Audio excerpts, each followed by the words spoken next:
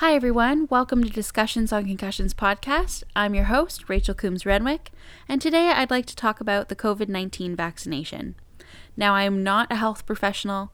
I am just a fragile noggin that just recently got the COVID-19 shot and the first dose of it, and I just thought, you know what, if I track my symptoms, see how it affects my head, maybe that could help somebody else who hasn't had the chance to get their first dose yet.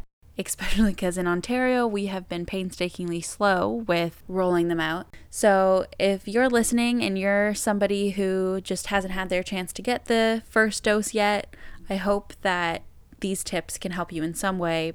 Once you have your vaccine booked, the first thing you're going to want to do is prepare the days leading up to the vaccine. So first thing is organize yourself, whether that's tidying up around the house, doing laundry, pre-planning out the day of the vaccine, just in case your body reacts poorly. You want to be as prepared as possible, as if you know that you'll have a bad migraine or a symptom trigger, and if you don't, then that's great. You have clean laundry. But it's a good idea to be like, okay, I don't know exactly how my body's going to react, so I'm going to do this stuff in preparation.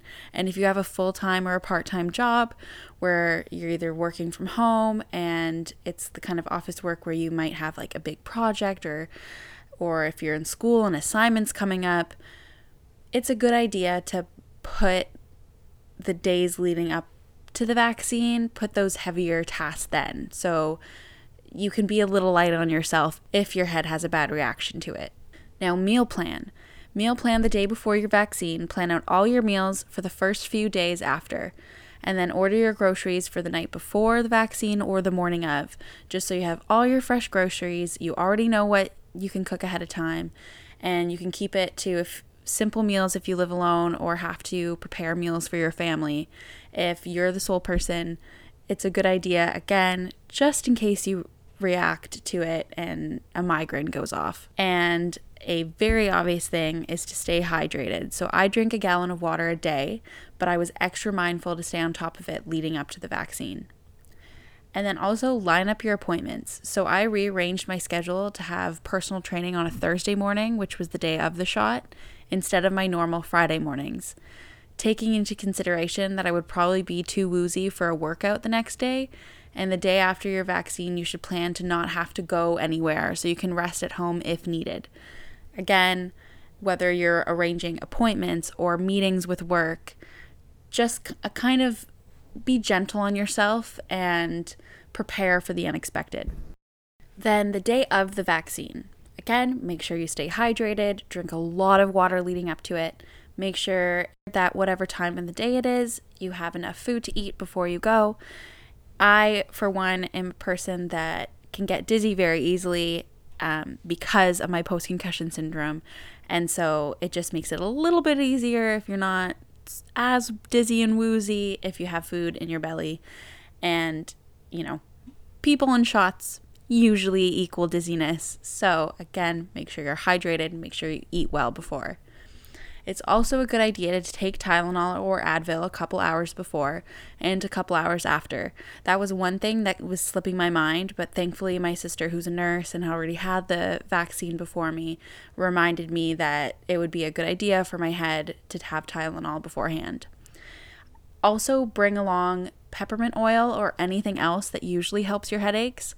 I had my little kit in my bag that I brought with me, because afterwards I was feeling instant head pressure, and that may or may not happen to you. Again, we're all different, but it was really nice to be able to put peppermint oil all across my forehead and neck. That kind of made it a little bit better and relieved some pressure.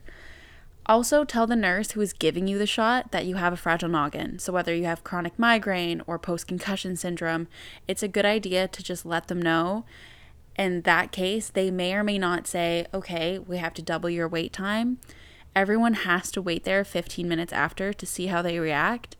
For me, I had to wait 30 minutes because I have allergies. So anyone with allergies usually has to wait 30 minutes, but you never know if a head could be a factor. So it's just a good idea to tell them, because those who are there monitoring how everyone is after the shot if you tell them up front, they might just say it's still 15 minutes, but it's a good idea just because, especially if you are the type of person that tends to get dizzy, it's a good idea that they know so that they can make sure you're not going to collapse on the floor.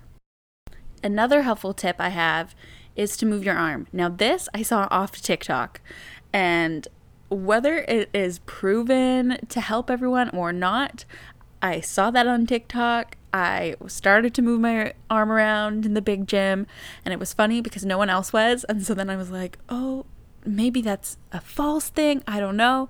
But I moved it around. And then when I got home, instead of just resting and being still, because normally you think like, okay, now I just need to kind of have a me day and do nothing. I challenged myself to still get up and do stuff, but I paced myself. I tracked all my symptoms.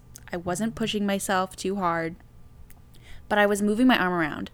Like I was up doing dishes. I was doing little things around the house, took my breaks, and I kept doing arm circles and just moving the arm that got the shot. And I think that made a huge difference. Again, it's not proven, but I moved my arm around a ton and I didn't have much arm pain the next day. But my husband, who got the shot the exact same day as me, he was only just working on his computer, and the next couple days he all of a sudden had really bad arm pain. So I'm thinking it's just better idea to move it just in case. You never know. Now, I thankfully reminded myself that the day of the vaccine to take a couple notes, which I did. And at first I was like, oh yeah, I'm going to take notes every hour so that other fragile noggins can have an idea. And I just wrote down a couple things, but that's expected, that I then of course forgot.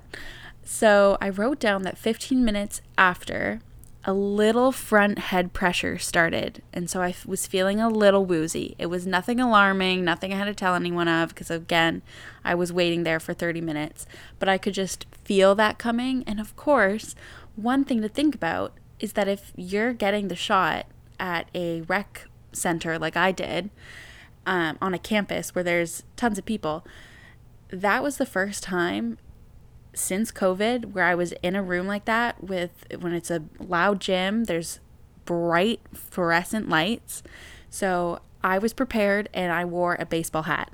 So I think it's a good idea for you to just put a hat on, because you don't want to have to wear sunglasses inside, just because it can be a shock to your fragile noggin of being in a crowded room and having those bright lights and any other noises that come with it. So I definitely tracked that with the head pressure and feeling a little woozy. And then once it had been an hour or more, I definitely felt the front head pressure a lot more. Peppermint oil was helping with that, and Tylenol, so that was great. And then at 2:30, so that was a couple hours after, because I had it at 12:40. That's when my brain started to it felt like it was squeezing, and somebody was like just grabbing my brain and squeezing it. And I was like, okay, this could turn into a nasty migraine. I need to be on top of this. So at that point I could take more Tylenol, so I did. And my ice cap definitely helped also. So if you have an ice cap, or if you have just an ice pack, some kind of cold thing to put up to your forehead, that for sure helps. You can wet and freeze a tea towel, anything that might relieve some head pressure. And again, you might not even feel it, but I did. So my main symptoms that I wrote down was head pressure, which was going into a headache, and I honestly thought it was going to go into a really bad migraine, but it didn't, thankfully. And then wooziness. Like I just felt this. I could get up and do stuff, and I wanted to do stuff, and I didn't feel like it was one of those days where you're like, oh, my head is not well, I have to be in bed all day. I was still motivated and happy to be up and doing things, but the wooziness that came with it, I needed to pace myself, I needed to stay hydrated, and I needed to make sure that once I did a task, I had to go back and sit down. So the days after the vaccine, pretty normal. It's not like you're going to be out for a week or a day. Again, everyone's different, and if it does dramatically impact your symptoms, please call your doctor. And again, read the sheets that they give you, that if there's any of other symptoms that you could feel your body reacting to, that is when you need to make sure that you're following the steps and calling your doctor or going to the hospital. But overall, it was a good experience. The people there were so amazing, and I'm so thankful that I was able to get my shot. I live in Peel Region in the GTA. Of course, we are a massive hotspot, so everything opened up. But I know for smaller towns in Ontario, it might be a while until you first get your first shot. And maybe you're on the fence about it.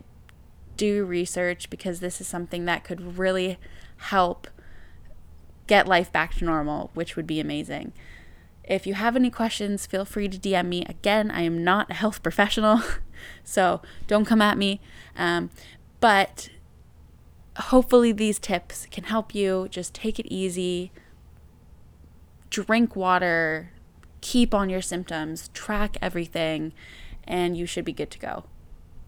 Well, that's all for now. Rest that head of yours, everyone.